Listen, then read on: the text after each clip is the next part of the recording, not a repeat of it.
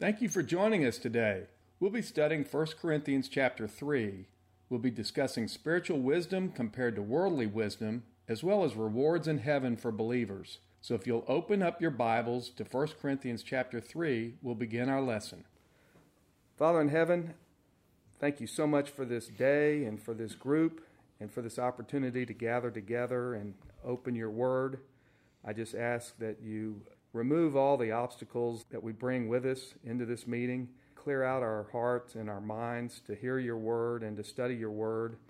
And I ask that you just work through me and work through each person here through our discussions so that we can truly learn what you want us to learn today. And beyond that, just help us to apply it in our lives so that when we walk out of the door today, we can continue to change into the people that you want us to be. Help us this week reflect you to all those that we encounter, and give us the opportunity to share our faith either through actions or words with the people that we encounter.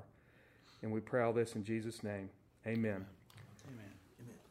Okay, so we're in 1 Corinthians. We're going to be going over 1 Corinthians 3. 1 Corinthians, as I mentioned, was written by Paul to the church in Corinth that he had established. This is written about 20 to 25 years after Jesus' death, and he is responding to some questions that the people at the church in Corinth had after his first letter.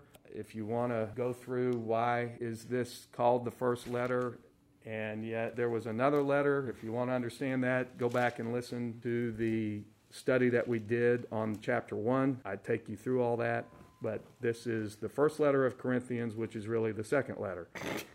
So you can give you a reason to go back and listen to some of the old ones if you missed that discussion. That's right. As we closed out chapter 2, what we talked about was that Paul is actually referencing two different types of people at the end of Corinthians chapter 2. And if you look at chapter 2, verse 14, Paul mentions that there is the natural man. This is an unspiritual man. He says, but a natural man does not accept the things of the Spirit of God, for they are foolishness to him, and he cannot understand them because they are spiritually appraised.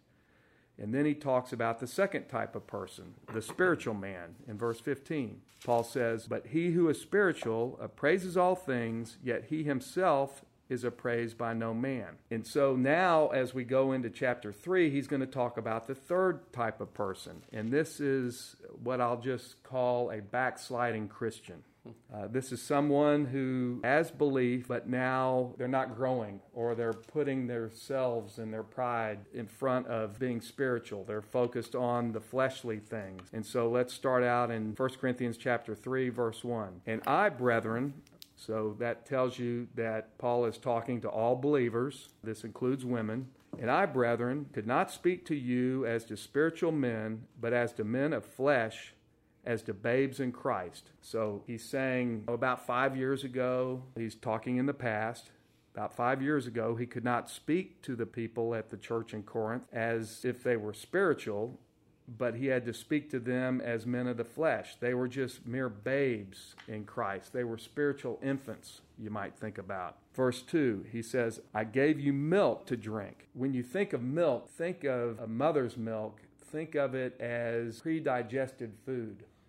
So he actually had to digest the food for them. He had to be really simple in his teaching 5 years ago with these folks in Corinth. And the reason for that, he says, I gave you milk to drink, not solid food, for you were not yet able to receive it. So they were spiritual infant. He says, indeed, even now, so now he's talking in the present, even now you are not able to receive it. I think what he's talking about here is he's saying, while you're believers, you're still acting like unbelievers, and you're not growing in your faith. And he says why here in verse 3, for you are still fleshly. For since there is jealousy and strife among you, are you not fleshly? Are you not walking like mere men, meaning unbelieving men, walking in disobedience? He knows, he's been told that there's lots of quarrels that they're having with one another. We already had talked about the divisions that were beginning to crop up in the church in Corinth. And so that's what he's talking about. Verse 4, for when one says, I am of Paul, in another, I am of Apollos, Are you not mere men? So what is he talking about? You'll remember we discussed this if you'll just go back over to the left to 1 Corinthians 1, chapter 1, verse 12. He says, verse 12, "Now I mean this, that each one of you is saying, I am of Paul, and I am of Apollos, and I am of Cephas," Peter, that's the name for Peter, "and I am of Christ." So there were these divisions that were beginning to crop up. And whoever had brought them to faith, they were looking at as their celebrity. There were these personality divisions. And who they followed, they thought was important. But look what Paul says in verse 13 of chapter 1. "Has Christ been divided? Paul was not crucified for you, was he? Or were you baptized in the name of Paul?" So that's what he's referring back to again here in chapter 3. So let's go back over to chapter 3. In verse 4, I'll read it again. "For when one says, I'm of Paul, and another, I'm of Apollos, are you not mere men? What then is Apollos? And what is Paul?" And he answers. He says, "We are servants through whom you believed, even as the Lord gave opportunity to each one." So he's saying, look, it's not about Paul, it's not about Apollos, it's not about Peter. They are mere instruments that God is working through. They're servants. And so Paul is saying it's foolish to elevate Paul, Apollos, Peter, others as celebrities and sort of begin to worship them as celebrities as opposed to worshiping the Lord. That it's really the Lord. It's the Lord working through them. And he says that, I think this is interesting at the end of verse 5, he says, "Even as the Lord gave opportunity to each one." So that could be a reference to saying that the Holy Spirit is actually the one that gives us our faith and our understanding. The people the Holy Spirit works through are just instruments that the Holy Spirit and tools that the Holy Spirit works through. He goes on to explain in verse 6. Paul says, "I planted, Apollos watered, but God was causing the growth." So Apollos is someone who then taught the folks at the church in Corinth after Paul had started the church. But Paul's saying neither is more important than the other, that the Holy Spirit caused the growth, working through both Paul and Apollos. He's saying don't worship the people who are doing the Lord's work. You need to bring glory to God. Verse 7, "So then neither the one who plants nor the one who waters is anything, but God who causes the growth." So he's saying God deserves all the credit and all the praise. Verse 8, "Now he who plants and he who waters are one." I think he's saying there they have the same purpose. They're trying to help build the kingdom of God, allowing the Holy Spirit to work through them. "But each one will receive his own reward according to his own labor." And we're going to spend some time this morning talking about rewards. Let me close out here verse 9 before we discuss this a little further. Verse 9, "For we are God's fellow workers. You are God's field, God's building." Paul is talking about both aspects of ministry, both aspects that are truly needed. You've got to have the planting and you've got to have the watering. Neither is more important. I've said several times, you've probably heard me say this, sometimes I'm the starting pitcher and sometimes I'm the closing pitcher. And when I'm sharing the gospel with people, it may be the first time, it may be the second or third time they've heard it, but they're not really ready for it. The Holy Spirit's working on their heart, but they're not really ready for it. I can leave that discussion feeling like I failed. It's like, why didn't they place their faith in Jesus? I must be doing something wrong. No. I was doing the planting. That was not my time to do the harvesting. And so whenever you're sharing the gospel with somebody, don't get upset that they didn't place their faith in Jesus Christ right then. Know that you're doing the work of the Lord by planting. Sometimes I just happen to be the one to come in and get to close. And there may have been many others that have shared the gospel or even the way they lived their life. They knew that they began to feel the Lord working on their heart. And I happened to be the last one to come by and share the gospel, and they were ready to receive the gift. You've heard me say it's like this watch. If I offer my watch to you as a gift, if you don't take it, it's not yours. So it had been offered to him several times. I just happened to be the one that time that the Holy Spirit worked through that they were ready to receive it, placed their faith in Jesus Christ as their Lord and Savior, and were saved, became a believer. But again, I have never converted anybody. It's not me. Just like Paul's saying, I'm just the servant. I'm nothing. You see, he says in verse 7, so then neither the one who plants nor the one who waters is anything. So I'm not anything. I'm just an instrument.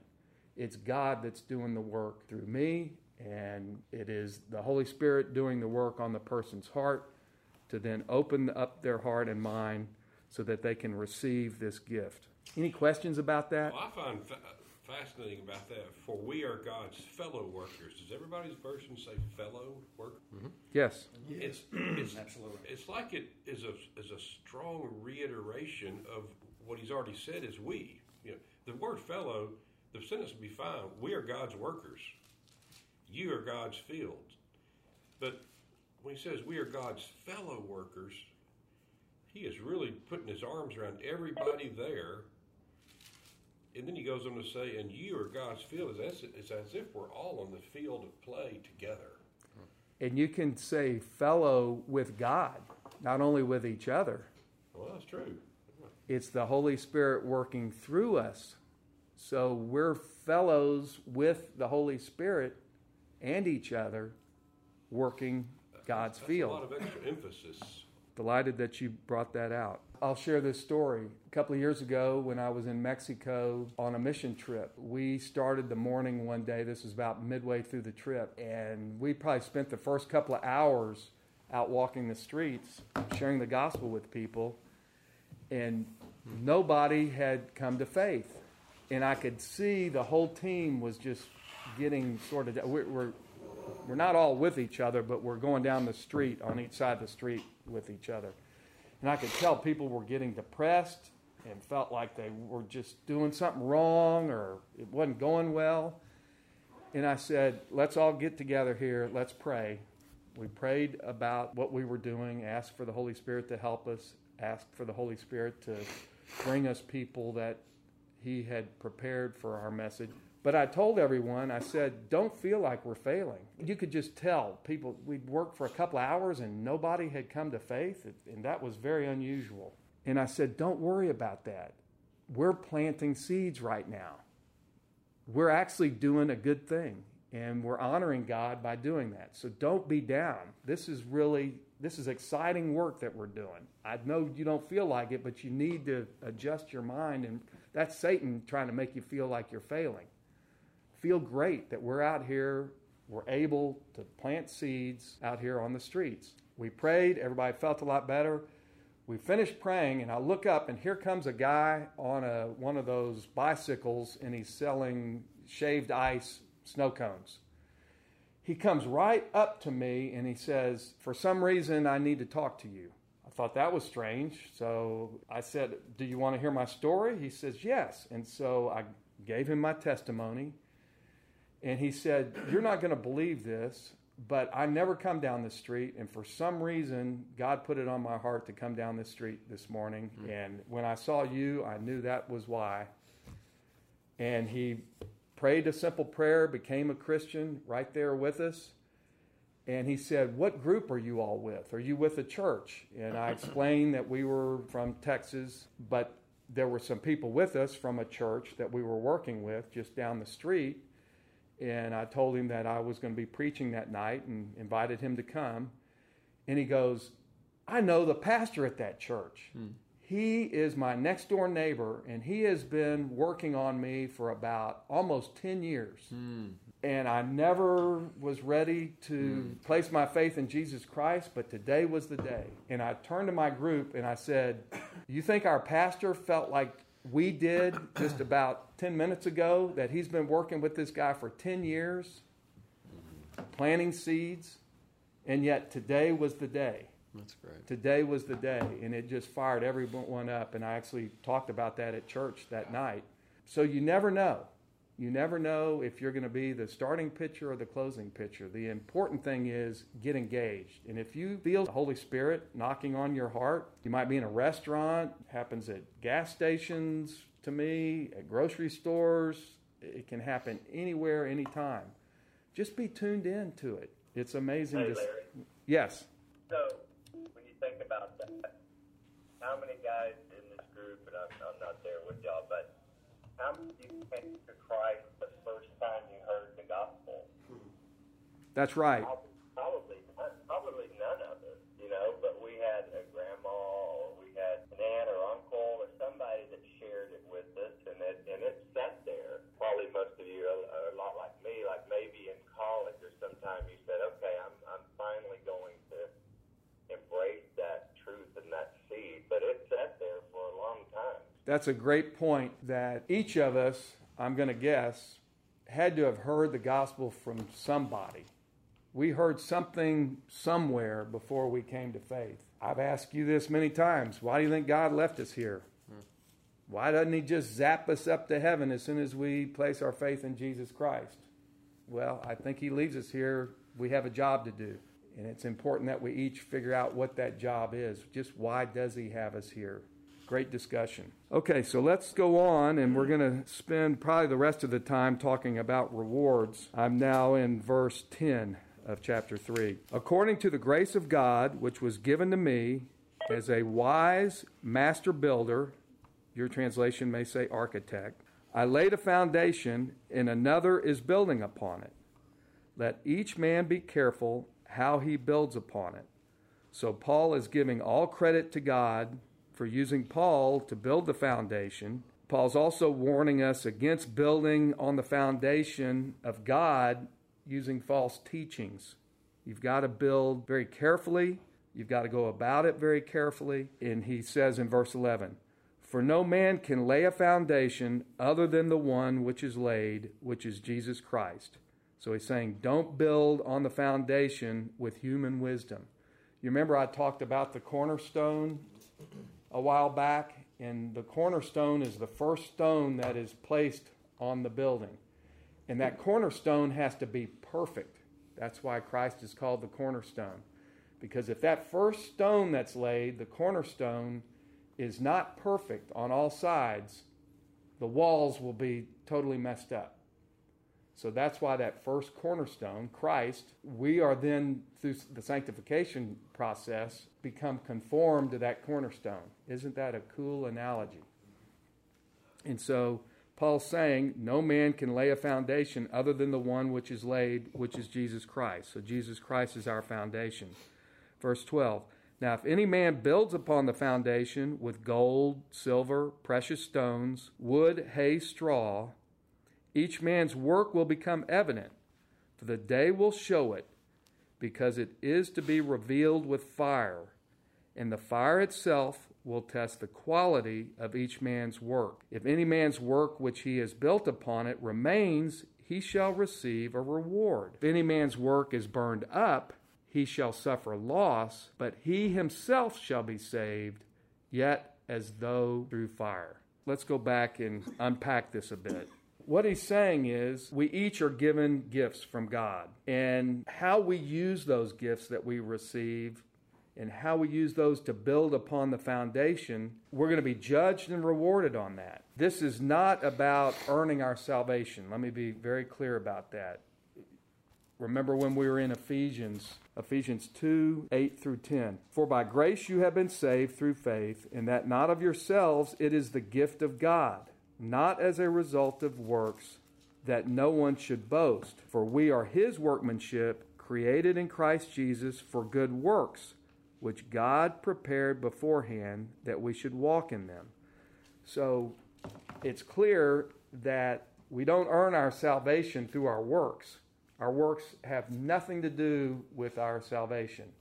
However, God created us as we become believers. He created us to do good works.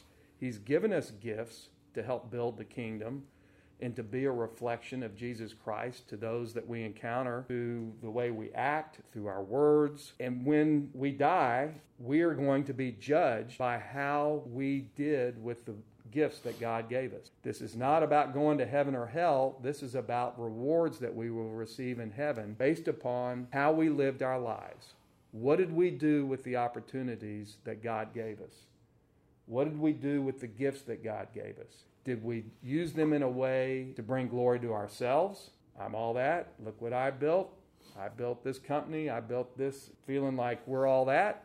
Well, he says in other places, you received your reward. All that glory that you brought to yourself while you were living there, that was your reward. You'll have nothing. So that'll be like the wood, hay, and straw. As you pass through the fire, you're going to be left with nothing. It's all going to burn up. You see what it said? If any man's work is burned up, you'll suffer loss, meaning you're going to lose everything.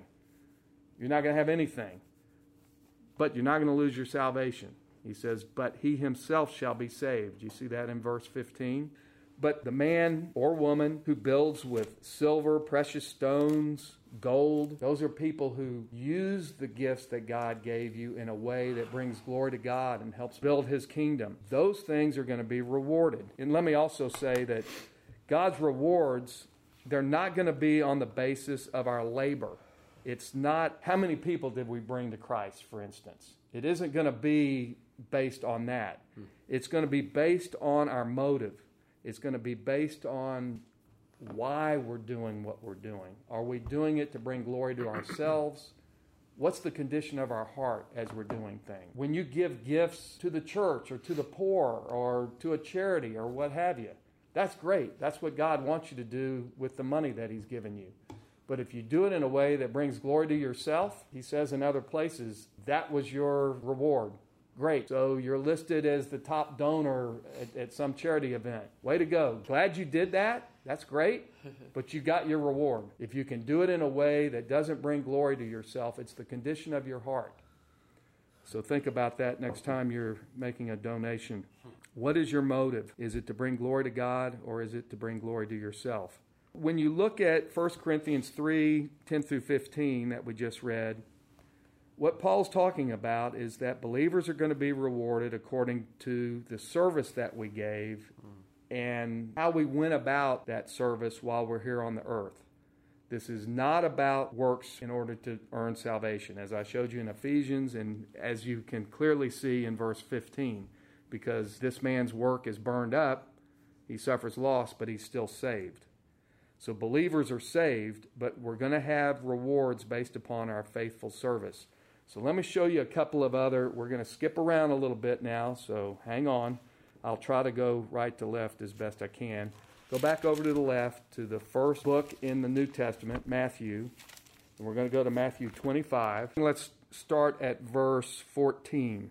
Let me read this parable to you. This is Jesus talking, and Jesus says, for it is just like a man. By the way, he's talking about heaven. If you look up at verse 1, I'm not going to go through the first parable. He says, then the kingdom of heaven will be comparable. So he's talking about heaven here. Verse 14. For it is just like a man about to go on a journey who called his own slaves and entrusted his possessions to them. And he gave to one 5 talents, to another 2, and to another 1, each according to his own ability. So right there, Jesus is saying that we each have different abilities. We have different gifts. You might look at somebody and say, gosh, I wish I could preach like Chris. We all have different gifts. And God gives us opportunities and things to do with those gifts according, as he says here, according each to his own ability, according to the gifts that God has given us. And he continues, and he went on his journey. So this is the man that's going on the journey. Verse 16, immediately the one who had received the 5 talents went and traded with them and gained 5 more talents. In the same manner, the one who had received the 2 talents gained 2 more. But he who received the 1 talent went away and dug in the ground and hid his master's money. Now after a long time, the master of those slaves came and settled accounts with them.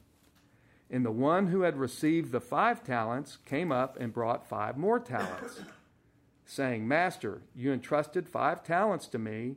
See, I have gained 5 more talents. His master said to him, well done, good and faithful slave. You were faithful with a few things. I will put you in charge of many things. Enter into the joy of your master. The one who had received the 2 talents came up and said, Master, you entrusted me with 2 talents. See, I have gained 2 more talents. His master said to him, Well done, good and faithful slave. You were faithful with a few things. I will put you in charge of many things. Enter into the joy of your master. Let me just point out, do you see here the one who was given 5 and gained 5, and the one who was given 2 and earned 2? Do you see the same thing was said to both? So it's not how many talents they earned.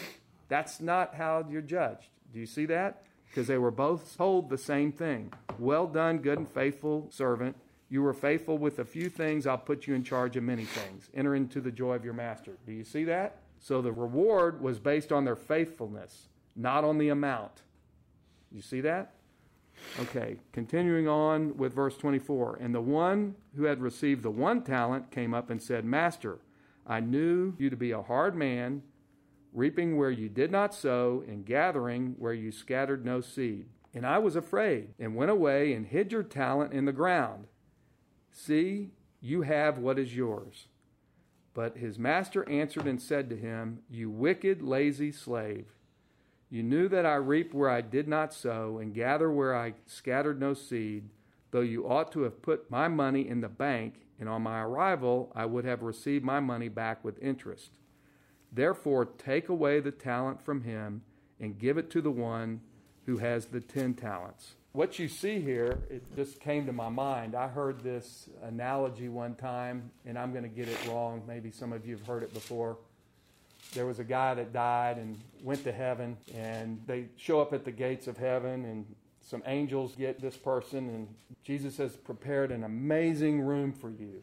Just follow me. And so the guy's walking to go see his room, and he keeps passing by all these rooms, and there's all these unopened gifts in all these rooms, like huge presents, gifts in every room.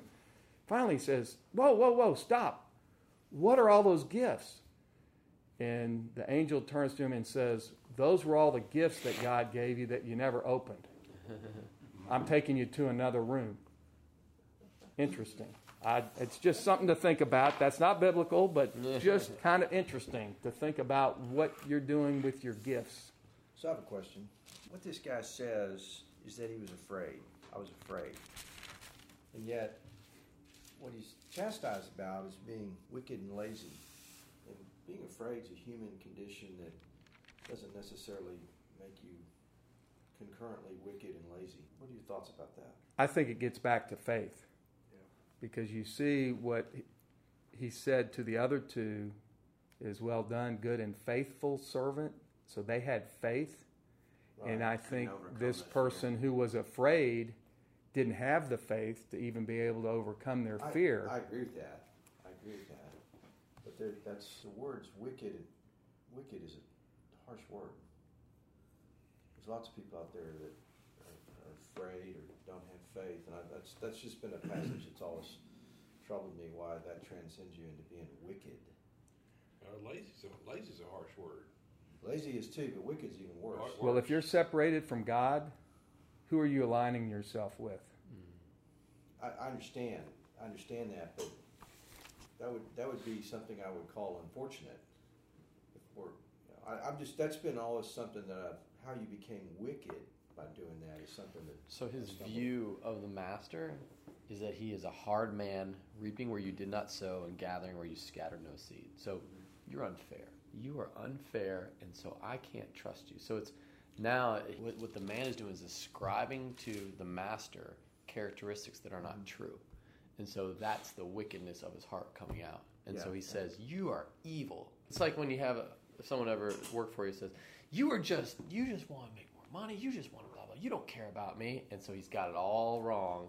And so God says, all right, if that's the way you see it, have it your way. And to that point, it says, I see you as a hard man, so I was afraid. Mm-hmm. So I do see that connection. But that condition that's described is probably applicable to a huge swath of our population. Sure. Well, I guess anytime you're saying, God, you're not fair, God, you're not good, I mean, that's the heart of what he's saying. People say that anyone that has really, really tough things in their life, a tragedy. Sure. They say that. They do. And that's the one who has faith says, God, this is really hard. I know you're good. I don't know how. I don't understand. And boy, that's like master level life skill. I get the celebration of faith. I totally understand that. I think there's also another step in there too. We were talking about the master and the way he approached the master. Well, he further went on with it by instead of taking what was the master's, he made it about the master and him, because he went and buried it instead of putting it in the bank where he could have easily earned interest without having to do anything on it. Instead, he gave him back the talent. He was like, Stick here's to back that. at you, buddy. Yeah. Yeah. Oh, It's that's kind of not what bad. I'm looking Yeah. at. Oh, that's good. It's about the master. Yeah. And we do that in our faith too at times. we When do. we get angry at God. do. We get angry in the way we approach God. Yeah. Huh. And sometimes we're like, I'm gonna bury my talent. forget about it. You but know this- what? I'm gonna take what's mine. It's Yeah. good. Not worry about you. This guy didn't lose his talent. That's right. He just put it in the ground, and so he comes back and says, "Here it is."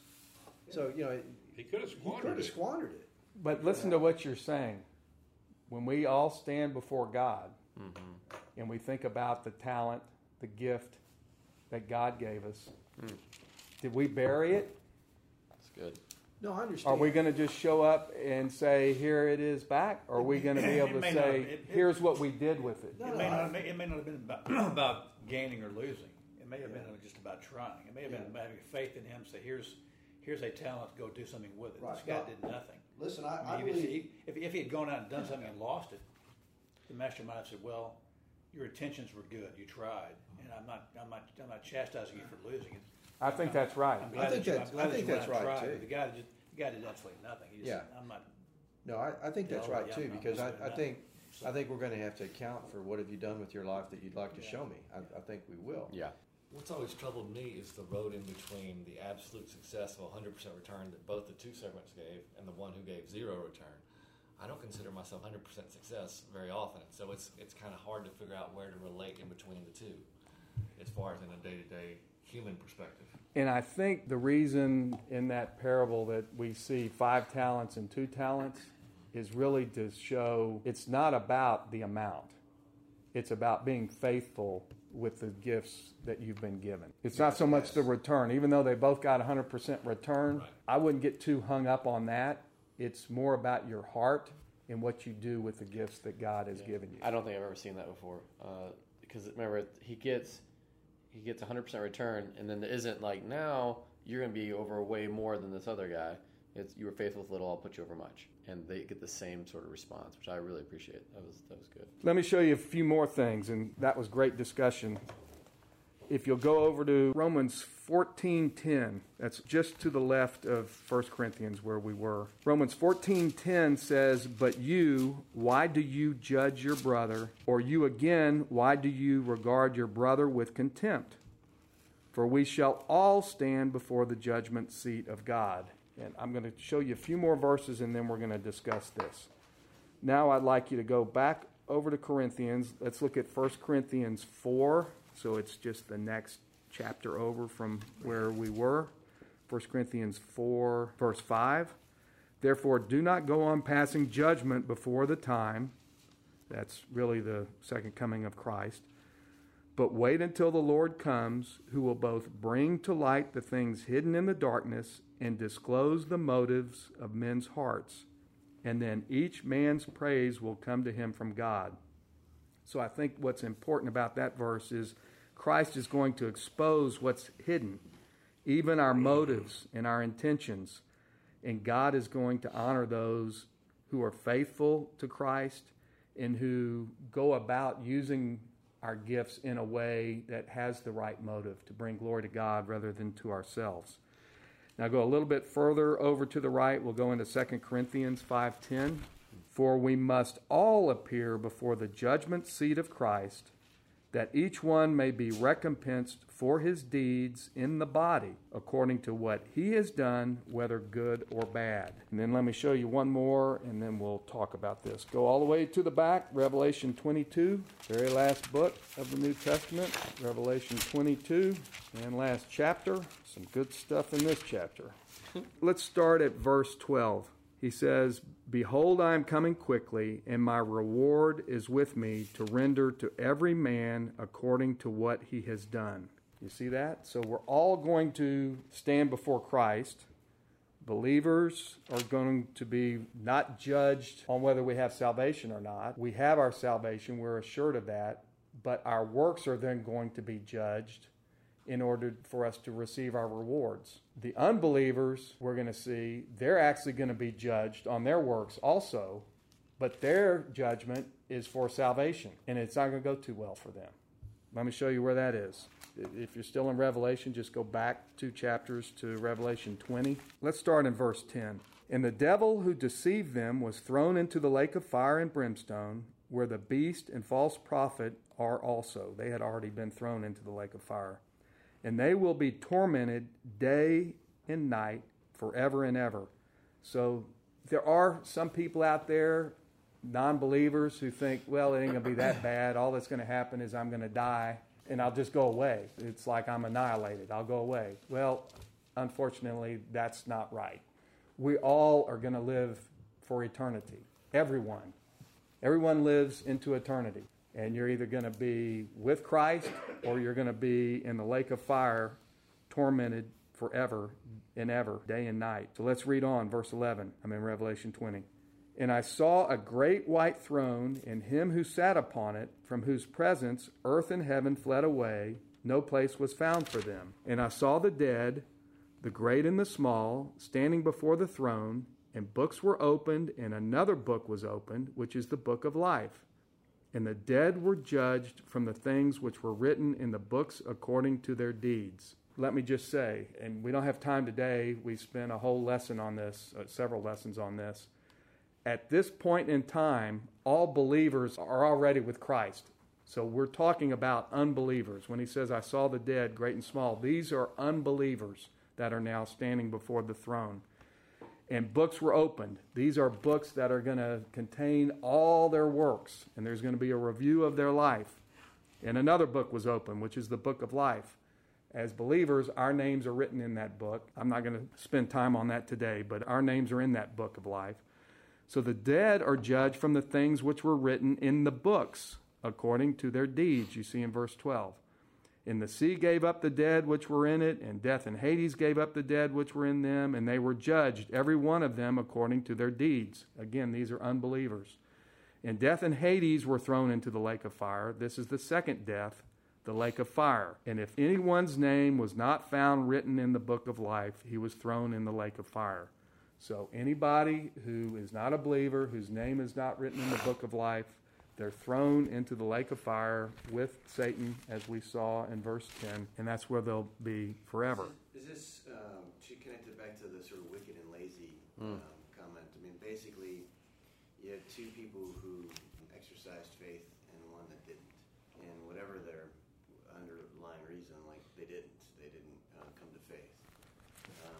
So, like you're going to end up in the the ring of fire. You're going to end up in hellfire forever and ever.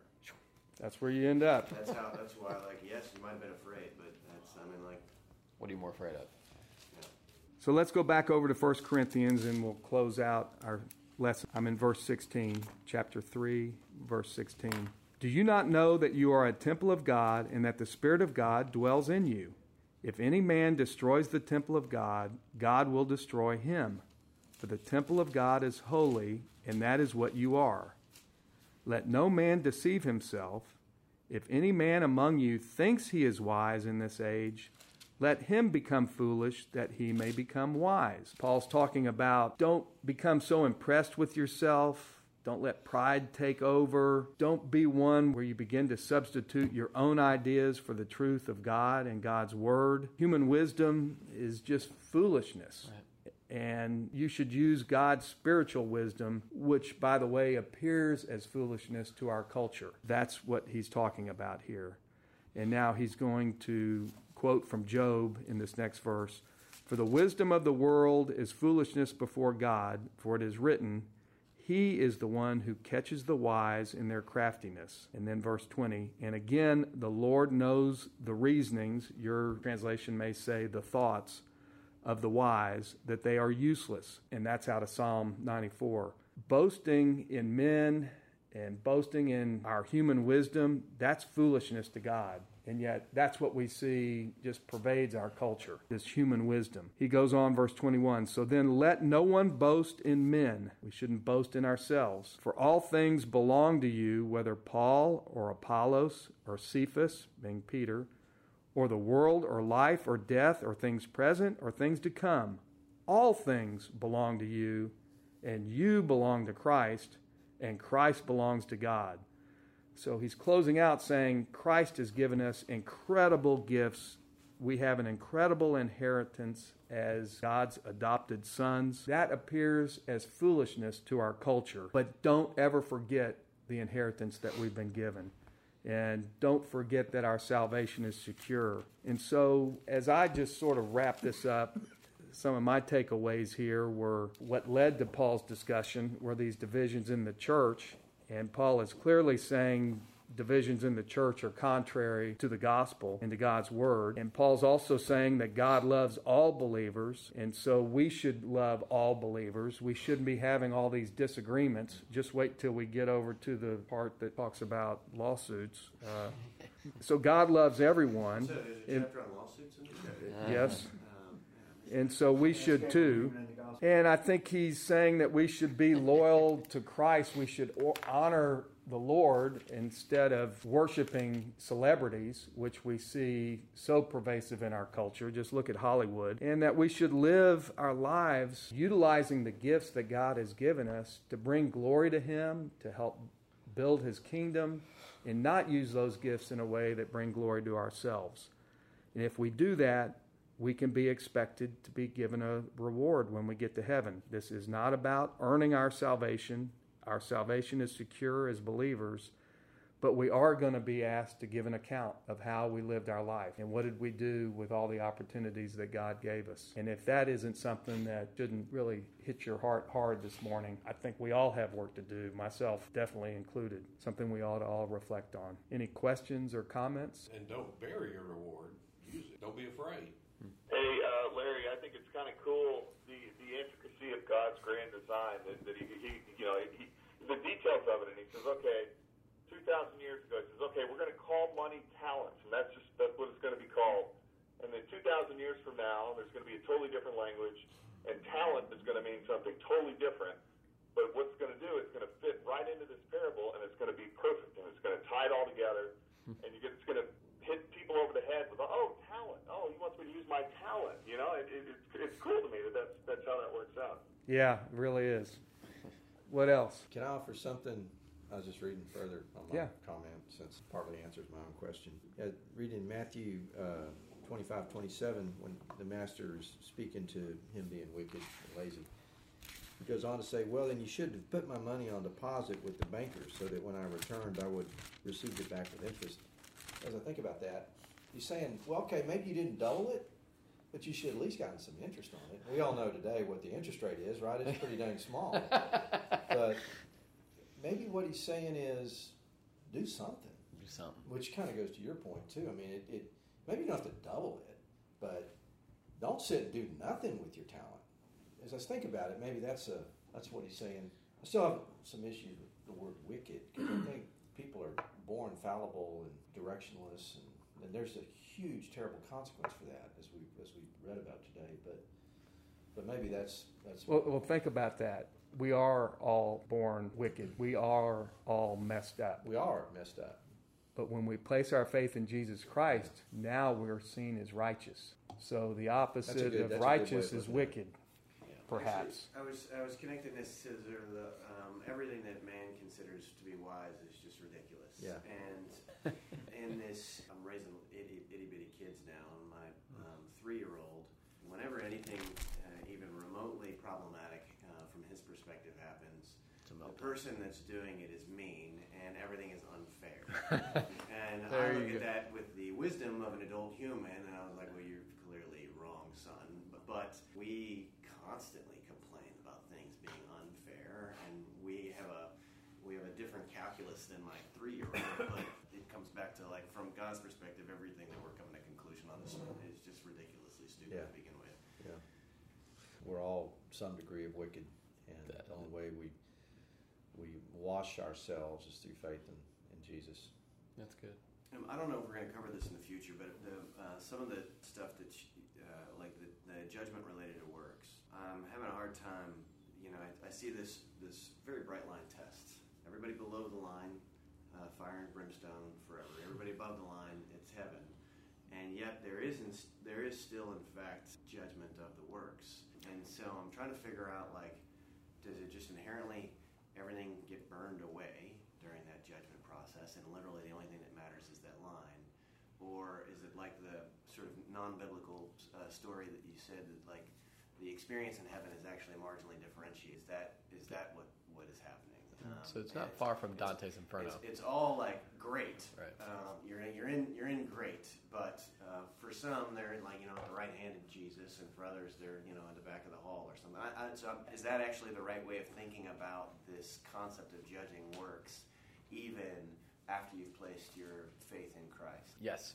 Short answer, yes. So you've got kind of like a reward system, hey, you'll be in charge of 10 cities, you'll be in charge of 2 cities. So it's I hate to say it's not going to be that much different than life here. There's still cities, there's still houses, there's still governmental policy, there's still all that stuff being meted out. It's just your role, or it's more of like the hierarchy system. If you get in based as 1 through fire, then you're just grateful to be there, and you get to be the janitor on the street corner, and hey, hallelujah. And on the flip side, there is a judgment of works. You're still in hell and separated from God, but the punishment is probably Hitler's probably way down there in really, really hot and painful time. And they're the guy that was scared and scared, is, right? He's in the normal lava, not the right. Yeah, I don't know. And again, this is where it gets kind of confusing. I don't know all that. I want to offer this. I think for us here in our earthly realm to ever really conceptualize those degrees, no pun intended, we can't conceptualize that dimension. We've been given a tiny window into a massive picture, but again, I think the concept that there is some kind of differentiation. I agree with the concept. Yeah, but there's a bright line, heaven, hell, and inside both there are degrees. Yes, that is in fact sort of a valid interpretation of all this. Yes. Okay. All right. And in heaven, there won't be any tears or crying or envy that somebody is somewhere else. You'll be happy. Excited for them because there's no sin. It's like, hey, way to go, If you're the janitor, you're not going to have envy. Yeah, right. You're like, I'm just glad to be here. And back to the sort of the parable of the talents. Whatever your earthly distribution of resources, you doubled your talents. You're going to be over many in heaven. Right. I don't think it's amount that you sort double the talents. It may be that take someone who's a missionary. Well, I don't mean it for their whole life. Sense. Yeah. And let's say that missionary, they spent their whole life in some really bad place, and they were able to bring through their whole life 10 people to Christ. But their heart, they poured themselves out for those people, their entire life. Somebody like that may be at I don't want to call it higher place, but a different place, more rewards. Let's do it that way. That person may receive more rewards than somebody who maybe brought 1,000 people to faith, allowed the Holy Spirit to work through them, because the way they went about it was all about themselves. You see what I'm saying? Yeah, so it's not the amount. Yeah, it's your heart. God used them in spite of them. Yes. Yeah. I think it's your heart. It's what you did and your intentions and your motives in your heart in going about using those gifts. Does that make sense? Yep. Mega preacher versus the mission. Yeah. Thinking about just kind of wrapping up when we were talking about those who took their talents and did something with it. The one who didn't kind of gave the finger to the master. Because he could have at least put it in the bank. And then we talked about 0 to 100%. Where are we on giving? The question is, it all goes back to the heart and the faith. Yes. If you're listening to God, listening to what He's asking you to do, then it doesn't matter where you are. As long as you're striving towards listening to God's heart 100%. Good discussion. Thank you for joining us today. I'd love to hear from you. If you have any questions or comments, you can reach out to me at LarryO'Donnell.com. I hope you'll join us next time as we continue our study.